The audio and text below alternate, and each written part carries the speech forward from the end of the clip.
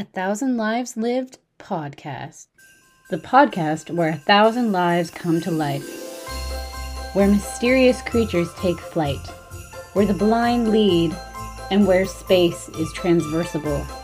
The place where the imagination is unleashed. Anything can happen.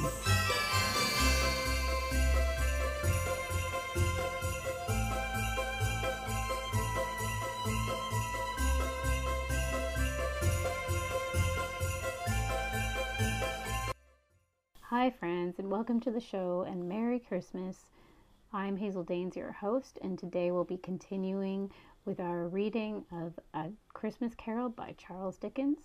Today is chapter 4 of 5. We've only got one more day left.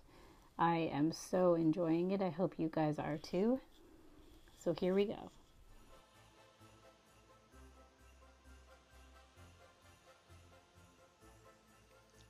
Stave 4, The Last of the Spirits. The phantom slowly, gravely, silently approached. When it came near him, Scrooge bent down upon his knee, for in the very air through which this spirit moved it seemed to scatter gloom and mystery. It was shrouded in a deep black garment, which concealed its head, its face, its form, and left nothing of it visible save one outstretched hand. But for this it would have been difficult to detach its figure from the night and separate it from the darkness by which it was surrounded. He felt that it was tall and stately when it came beside him, and that its mysterious presence filled him with a solemn dread. He knew no more, for the spirit neither spoke nor moved. "I am in the presence of the ghost of Christmas yet to come," said Scrooge. The spirit answered not, but pointed onward with its hand. "You are about to show me shadows of the things that have not happened, but will happen in the time before us," Scrooge pursued. "Is that not so, spirit?" The upper portion of the garment was contracted for an instant in its folds, as if the spirit had inclined its head. That was the only answer he received. Although well used to ghostly company by this time, Scrooge feared the silent shape so much that his legs trembled beneath him, and he found that he could hardly stand when he prepared to follow it. The spirit paused a moment, as observing his condition, and giving him time to recover. But Scrooge was all the worse for this. It thrilled him with a vague, uncertain horror to know that behind the dusky shroud there were ghostly eyes intently fixed upon him, while he, though he stretched his own to the utmost, could see nothing but a spectral hand and one great heap of black. "Ghost of the future," he exclaimed, "I fear you more than any spectre I have seen. But as I know your purpose is to do me good, and as I hope to live to be another man from what I was, I am prepared to bear your company, and do it with a thankful heart. Will you not speak to me?" It gave him no reply. The hand was pointed straight before them. "Lead on," said Scrooge. "Lead on. The night is waning fast, and it is precious time to me. I know. Lead on, spirit." The phantom moved away as it had come towards him. Scrooge followed in the shadow of its dress, which bore him up, he thought, and carried him along. They scarcely seemed to enter the city, for the city rather seemed to spring up about them, and encompass them of its own act. But there they were in the heart of it, on 'change amongst the merchants, who hurried up and down, and chinked the money in their pockets, and conversed in groups, and looked at their watches, and trifled thoughtfully with their great gold seals, and so forth, as Scrooge had seen them often. The spirit stopped beside one little knot of businessmen. Observing that the hand was pointed to them, Scrooge advanced to listen to their talk. "No," said one great fat man with a monstrous chin, "I don't know much about it either way. I only know he's dead." "When did he die?" inquired another. "Last night, I believe." "Why, what was the matter with him?" asked a third, taking a vast quantity of snuff out of his very large snuff-box. "I thought he'd never die." "God knows," said the first with a yawn. "What has he done with his money?" asked a red-faced gentleman with a pendulous excrescence on the end of his nose that shook like the gills of a turkey-cock. "I haven't heard," said the man with the large chin, yawning again. "Left it to his company, perhaps. He hasn't left it to me. That's all I know." This pleasantry was received with a general laugh. "It's likely to be a very cheap funeral," said the same speaker, "for upon my life I don't know of anybody to go to it. Suppose we make up a party and volunteer?" "I don't mind going if a lunch is provided," observed the gentleman with the excrescence on his nose, "but I must be fed, if I make one." Another laugh. "Well, I am the most disinterested among you, after all," said the first speaker, "for I never wear black gloves, and I never eat lunch. But I'll offer to go, if anybody else will. When I come to think of it, I'm not at all sure that I wasn't his most particular friend, for we used to stop and speak whenever we met. Bye bye." Speakers and listeners strolled away and mixed with other groups. Scrooge knew the men and looked toward the spirit for an explanation. The phantom glided on into the street. Its finger pointed to two persons meeting. Scrooge listened again, thinking that the explanation might lie there. He knew these men also perfectly. They were men of business, very wealthy, and of great importance. He had made a point always of standing well in their esteem. In a business point of view, that is, strictly in a business point of view. "How are you?" said one. "How are you?" returned the other. "Well," said the first, "Old Scratch has got his own at last, eh?" "So I am told," returned the second. "Cold, isn't it? Seasonable for Christmas time. You're not a skater, I suppose?" "No, no. Something else to think of. Good morning." Not another word. That was their meeting, their conversation, and their parting. Scrooge was at first inclined to be surprised that the spirit should attach importance to conversations apparently so trivial, but feeling assured that they must have some hidden purpose, he set himself to consider what it was likely to be. They could scarcely be supposed to have any bearing on the death of Jacob, his old partner, for that was past, and this ghost's province was the future. Nor could he think of anyone immediately connected with himself to whom he could apply them. But nothing doubting that to whomsoever they applied they had some latent moral for his own improvement, he resolved to treasure up every word he heard, and everything he saw, and especially to observe the shadow of himself when it appeared. For he had an expectation that the conduct of his future self would give him the clue he missed, and would render the solution of these riddles easily. He looked about in that very place for his own image, but another man stood in his accustomed corner, and though the clock pointed to his usual time of day for being there, he saw no likeness of himself among the multitudes that poured in through the porch. It gave him little surprise, however, for he had been revolving in his mind a change of life, and thought and hoped he saw his new-born resolutions carried out in this. Quiet and dark, beside him stood the phantom, with its outstretched hand. When he roused himself from this thoughtful quest, he fancied from the turn of the hand and its situation in reference to himself that the unseen eyes were looking at him keenly. It made him shudder and feel very cold. They left the busy scene and went into an obscure part of the town where Scrooge had never penetrated before, although he recognized its situation and its bad repute. The ways were foul and narrow, the shops and houses wretched, the people half naked, drunken, slipshod, ugly.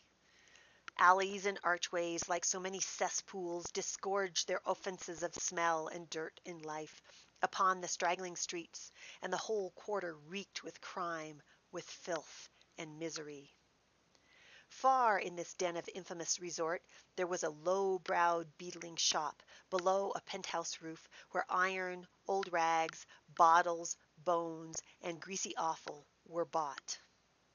Upon the floor within were piled up heaps of rusty kegs, nails, chains, hinges, files, scales, weights, and refuse iron of all kinds. Secrets that few would like to scrutinize were bred and hidden in the mountains of unseemly rags, masses of corrupted fat, and sepulchres of bones. Sitting in among the wares he dealt in, by a charcoal stove made of old bricks, was a gray-haired rascal, nearly 70 years of age, who had screened himself from the cold air without by a frowsy curtaining of miscellaneous tatters, hung upon a line, and smoked his pipe in all the luxury of calm retirement. Scrooge and the Phantom came into the presence of this man, just as a woman with a heavy bundle slunk into the shop. But she had scarcely entered when another woman, similarly laden, came in too, and she was closely followed by a man in faded black, who was no less startled by the sight of them than they had been upon the recognition of each other. After a short period of blank astonishment, in which the old man with the pipe had joined them, they all three burst into a laugh. "Let the charwoman alone to be first," cried she who had entered first.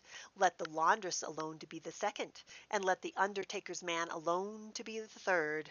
Look here, old Joe, here's a chance, if we haven't all three met here without meaning it." "You couldn't have met in a better place," said old Joe, removing his pipe from his mouth. "Come into the parlor. You were made free of it long ago, you know. And the other two ain't strangers. Stop till I shut up the door of the shop. Ah, how it squeaks! There ain't such a rusty bit of metal in this place as its own hinges, I believe, and I'm sure there's no such old bones here as mine. Ha ha! We're all suitable to our calling. We're well matched. Come into the parlor. Come into the parlor." The parlor was the space behind the screen of rags.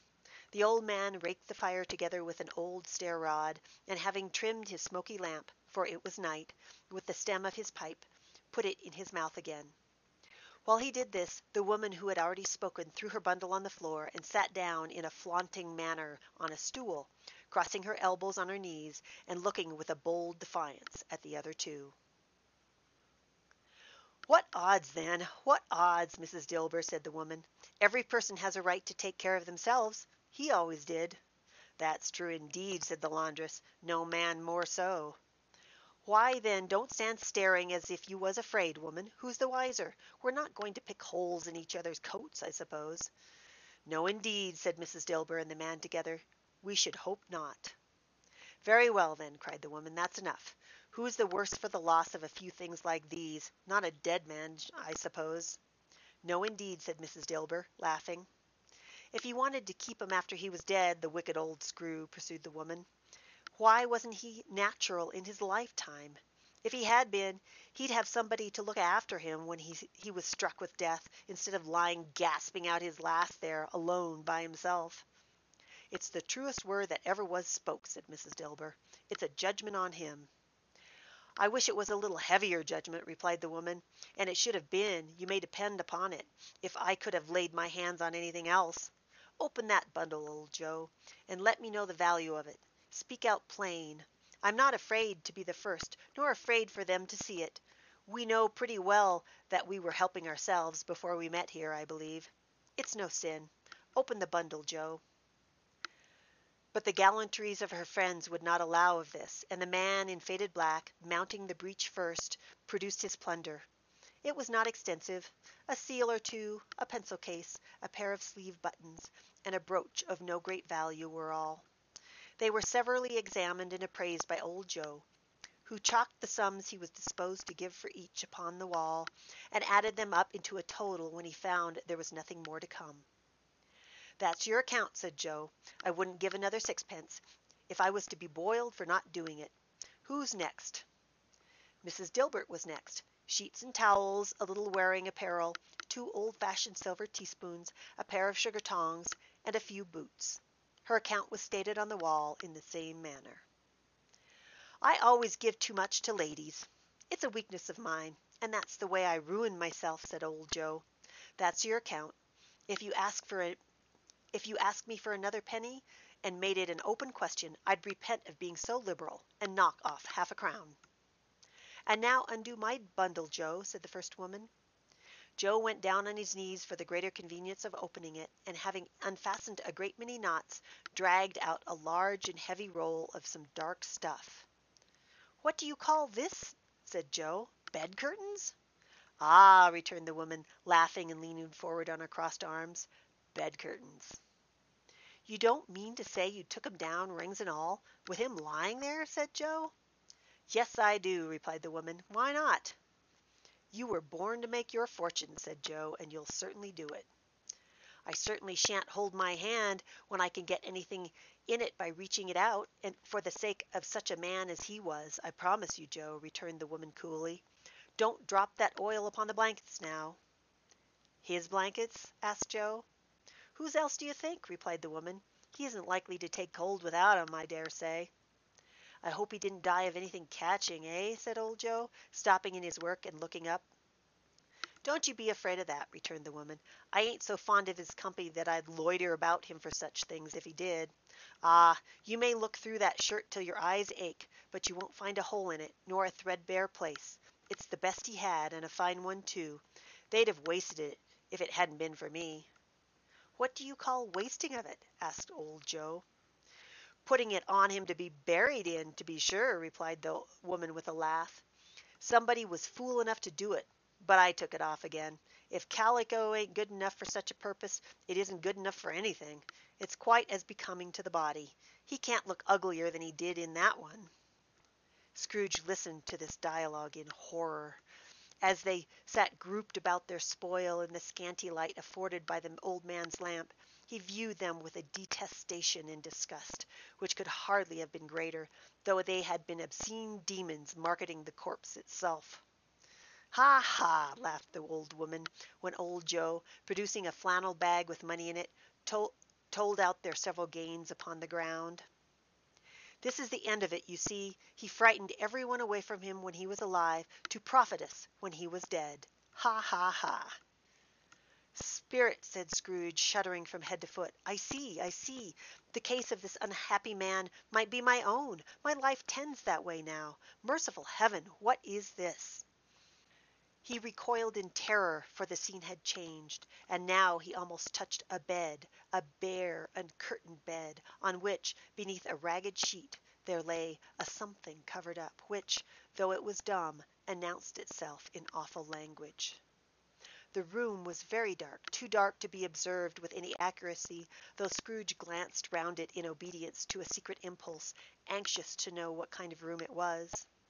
A pale light, rising in the outer air, fell straight upon the bed, and on it, plundered and bereft, unwatched, unwept, uncared for, was the body of a man. Scrooge glanced toward the phantom. Its steady hand was pointed to the head. The cover was so carelessly adjusted that the slightest raising of it, the motion of a finger upon Scrooge's part, would have disclosed the face. He thought of it, felt how easy it would be to do, and longed to do it, but had no power to withdraw the veil than to dismiss the spectre at his side. "O cold, cold, rigid, dreadful death, set up thine altar here, and dress it with such terrors as thou hast at thy command, for this is thy dominion. But of the loved, revered, and honored head thou canst not turn one hair to thy dread purpose, or make one feature odious. It is not that the hand is heavy and will fall down when released. It is not that the heart and pulse are still, but that the hand was open, generous, and true, the heart brave, warm, and tender, and the pulse a man's. Strike, shadow, strike, and see his good deeds springing from the wound to sow the world with life immortal." No voice pronounced these words in Scrooge's ears, and yet he heard them when he looked upon the bed. He thought, if this man could be raised up now, what would be his foremost thoughts? Avarice, hard dealing, griping cares. They have brought him to a rich end, truly.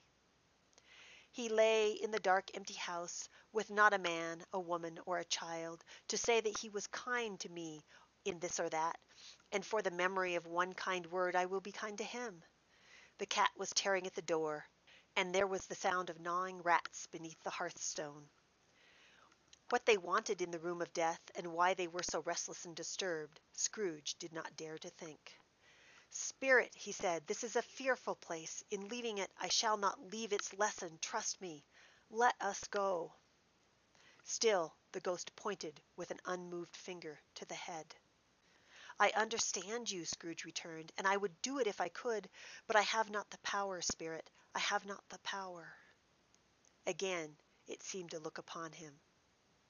"If there is any person in the town who feels emotion caused by this man's death," said Scrooge, quite agonized, "show that person to me, Spirit. I beseech you." The phantom spread its dark robe before him for a moment, like a wing, and withdrawing it, revealed a room by daylight, where a mother and her children were. She was expecting someone, and with anxious eagerness, for she walked up and down the room, started at every sound, looked out of the window, glanced at the clock, tried, but in vain, to work her needle, and could hardly bear the voices of the children in their play. At length the long-expected knock was heard. She hurried to the door and met her husband, a man whose face was careworn and depressed, though he was young. There was a remarkable expression in it now, a kind of serious delight of which he felt ashamed, and which he struggled to repress. He sat down to the dinner that had been hoarding for him by the fire, and when she asked him faintly what news, which was not until after a long silence, he appeared embarrassed how to answer. "Is it good," she said, "or bad?" To help him. "Bad," he answered. "We are quite ruined?" "No, there is hope yet, Caroline." "If he relents," she said, amazed, "there is. Nothing is past hope, if such a miracle has happened." "He is past relenting," said her husband. "He is dead." She was a mild and patient creature if her face spoke truth, but she was thankful in her soul to hear it, and she said so with clasped hands. She prayed for forgiveness the next moment, and was sorry, but the first was the emotion of her heart. "What the half-drunken woman who I told you of last night said to me when I tried to see him and obtain a week's delay, and what I thought was a mere excuse to avoid me, turns out to have been quite true. He was not only very ill, but dying then." "To whom will our debt be transferred?" "I don't know, but before that time we shall be ready with the money, and even though we were not, it would be a bad fortune indeed to find so merciless a creditor in his successor. We may sleep tonight with light hearts, Caroline." Yes, soften it as they would, their hearts were lighter. The children's faces, hushed and clustered round to hear what they so little understood, were brighter, and it was a happier house for this man's death. The only emotion that the ghost could show him, caused by the event, was one of pleasure.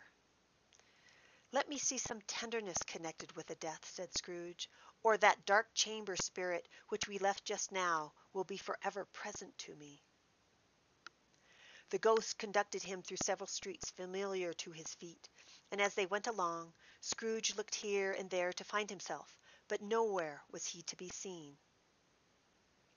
They entered poor Bob Cratchit's house, the dwelling he had visited before, and found the mother and the children seated round the fire. Quiet, very quiet.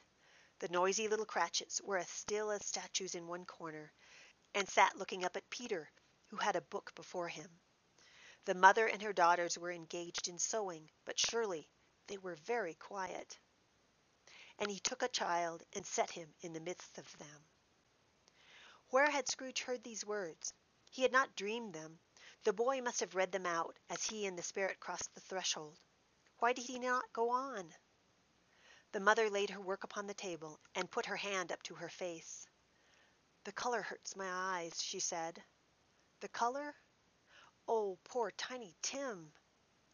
"They're better now again," said Cratchit's wife. "It makes them weak by candlelight, and I wouldn't show weak eyes to your father when he comes home, for the world. It must be near his time."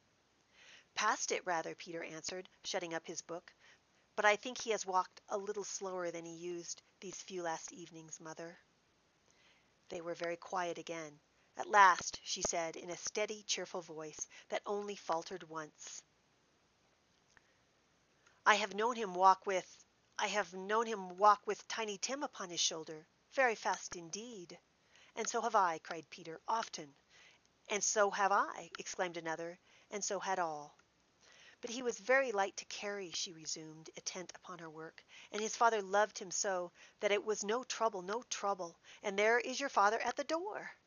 She hurried out to meet him, and little Bob in his comforter, he had need of it, poor fellow, came in.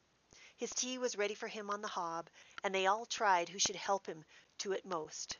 Then the two young Cratchits got upon his knee and laid, each child, a little cheek against his face, as if they said, "Don't mind it, father. Don't be grieved." Bob was very cheerful with them and spoke pleasantly to all the family. He looked at the work upon the table and praised the industry and the speed of Mrs. Cratchit and the girls.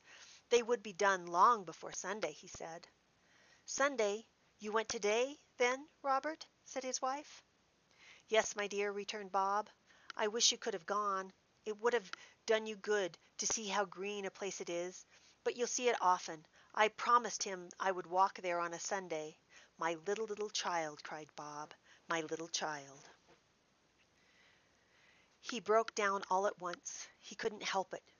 If he could have helped it, he and his child would have been farther apart perhaps than they were. He left the room and went upstairs into the room above, which was lighted cheerfully and hung with Christmas. There was a chair set close beside the child, and there were signs of someone having been there lately. Poor Bob sat down upon it, and when he had thought a little and composed himself, he kissed the little face. He was reconciled to what had happened, and went down again quite happy. They drew about the fire and talked, the girls and mother working still. Bob told them of the extraordinary kindness of Mrs. Scrooge's nephew, whom he had scarcely seen but once, and who, meeting him in the street that day, and seeing that he looked a little, just a little down, you know, said Bob, inquired what had happened to distress him. On which, said Bob, for he is the pleasantest spoken gentleman you have ever heard, I told him. I am heartily sorry for it, Mr. Cratchit, he said, and heartily sorry for your good wife. By the by, how he ever knew that, I don't know. Knew what, my dear? Why, that you were a good wife, replied Bob. Everyone knows that, said Peter. Very well observed, my boy, said Bob. I hope they do. Heartily sorry, he said, for your good wife. If I can be of service to you in any way, he said, giving me his card, that's where I live. Pray come to me. Now, it wasn't, cried Bob, for the sake of anything he might be able to do for us, so much as for his kind way, that this was quite delightful. It really seemed as if he had known our Tiny Tim, and felt with us. I'm sure he's a good soul, said Mrs. Cratchit. You would be sure of it, my dear, returned Bob, if you saw and spoke to him. I shouldn't be at all surprised, mark what I say, if he got Peter a better situation. Only hear that, Peter, said Mrs. Cratchit. And then, cried one of the girls, Peter will be keeping company with someone and setting up for himself. Get along with you, retorted Peter, grinning. It's just as likely as not, said Bob, one of these days, though there's plenty of time for that, my dear. But however and whenever we part from one another, I am sure we shall none of us forget poor Tiny Tim, shall we, or this first parting that there was among us? Never, father, cried them all. And I know, said Bob, I know, my dears, that when we recollect how patient and how mild he was, although he was a little child, we shall not quarrel easily among ourselves, and forget poor Tiny Tim in doing it. No, never, father, they all cried again. I am very happy, said little Bob. I am very happy. Mrs. Cratchit kissed him, his daughters kissed him, the two young Cratchits kissed him, and Peter and himself shook hands. Spirit of Tiny Tim, thy childish essence was from God. Spectre, said Scrooge, something informs me that our parting moment is at hand. I know it, but I know not how. Tell me, what man that was whom we saw lying dead? The ghost of Christmas yet to come conveyed him, as before, though at a different time, he thought, indeed, there seemed no order in these latter visions, save that they were in the future, into the resorts of business men, but showed him not himself. Indeed, the spirit did not say for anything, but went straight on, as to the end just now desired, until besought by Scrooge to tarry for a moment. This court, said Scrooge, through which we hurry now, is where my place of occupation is, and has been for the length of time. I see the house. Let me behold what I shall be in days to come. The spirit stopped. The hand was pointed elsewhere. The house yonder, Scrooge exclaimed. Why do you point away? The inexorable finger underwent no change.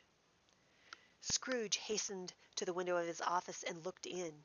It was an office still, but not his. The furniture was not the same, and the figure in the chair was not himself. The phantom pointed as before. He joined it once again, and wondering why and whither he had gone, accompanied it until they reached an iron gate. He paused to look round before entering. A churchyard.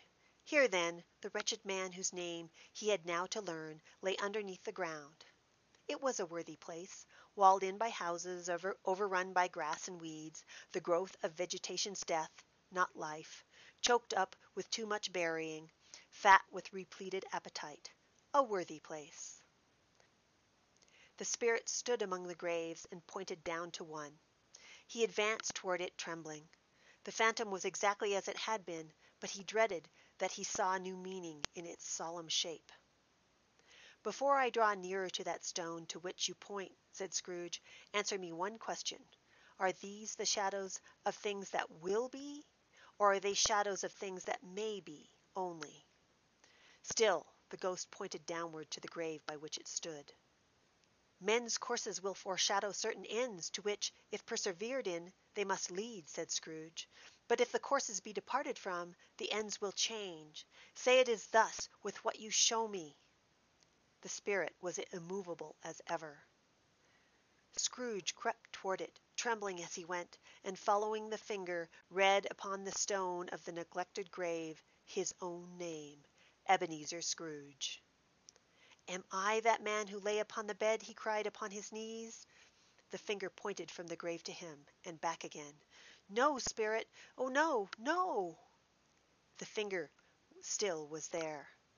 "Spirit," he cried, tight clutching at its robe, "hear me! I am not the man I was. I will not be the man I must have been but for this intercourse. Why show me this, if I am past all hope?" For the first time the hand appeared to shake. "Good spirit," he pursued, as down upon the ground he fell before it, "your nature intercedes for me and pities me. Assure me that I may yet change these shadows you have shown me, by an altered life." The kind hand trembled. "I will honor Christmas in my heart, and try to keep it all the year. I will live in the past, the present, and the future. The spirits of all three shall strive within me. I will not shut out the lessons that they teach. Oh, tell me I may sponge away the writing on this stone." In his agony he caught the spectral hand. It sought to free itself, but he was strong in his entreaty, and detained it. The spirit, stronger yet, repulsed him. Holding up his hands in a last prayer to have his fate reversed, he saw an alteration in the phantom's hood and dress.